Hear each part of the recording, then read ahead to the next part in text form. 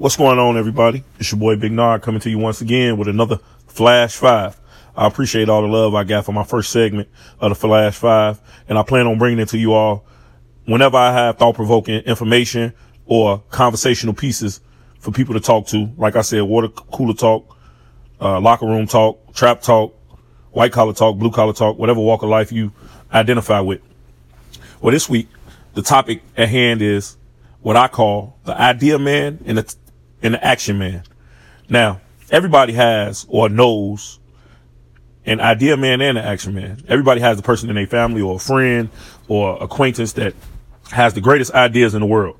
They can come up with all type of innovative ideas, great hustles, great marketing plans, great, you name it. Their mind work different than the average person. And everybody also has the friend or the family member that's about the action, meaning they're mover and they're shaker. They know how to talk to people. They know what buttons to press to get things done. They don't take no for an answer. They have the resources to make things happen, but they lack the ideas and the creativity to put things in motion. Whereas the idea man tends to lack the resources and the focus, as well as the ability to speak to people to get things done. So when done well, they can blend perfectly in harmony in a marriage between the two. But it tends to never work out that way because both feel that their value is higher than the others in the situation.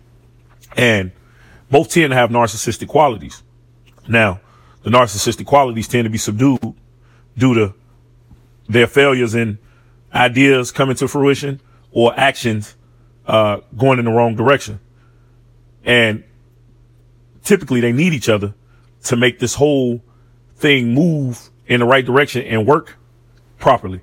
But they can't coexist because, like I said, the narcissistic qualities, as well as both of them feeling like their value to the situation is higher than one or another. I've seen some of these situations work out for extended amounts of time, but never the duration.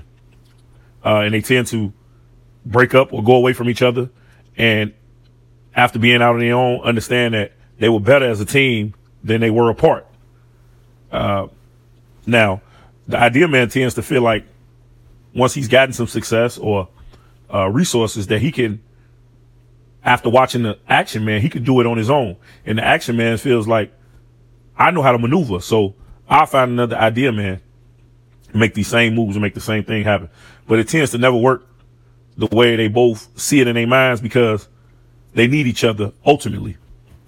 But my question to you all this week is, who's more valuable in the situation? The idea man or the action man? Both hold significant value in the situation, but I want to know your opinion on who you feel is the more important. The idea man could be stagnant and a dreamer.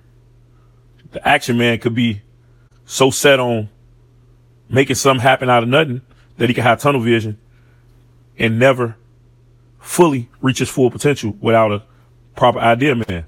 So it's just a little food for thought, y'all. Think about it. Hit me up. Let me know. Talk to your friends about it. Talk to your family about it. Like I say, I just want relatable topics, and I'm going to be hitting y'all as often as possible with these Flash 5s. So it's your boy Big Nard signing out. Don't forget to tune in Friday. Don't forget to tune in Saturday. Whatever day you like to listen to podcasts. Put it on while you're on your way to work. Put it on while you're cooking. Put it on while you're taking a shower. All I'm asking y'all to do is hit the button, support your boy. I support who support me. You shout me out, I'm definitely going to shout you out. It's your boy Big Nard. I'm out.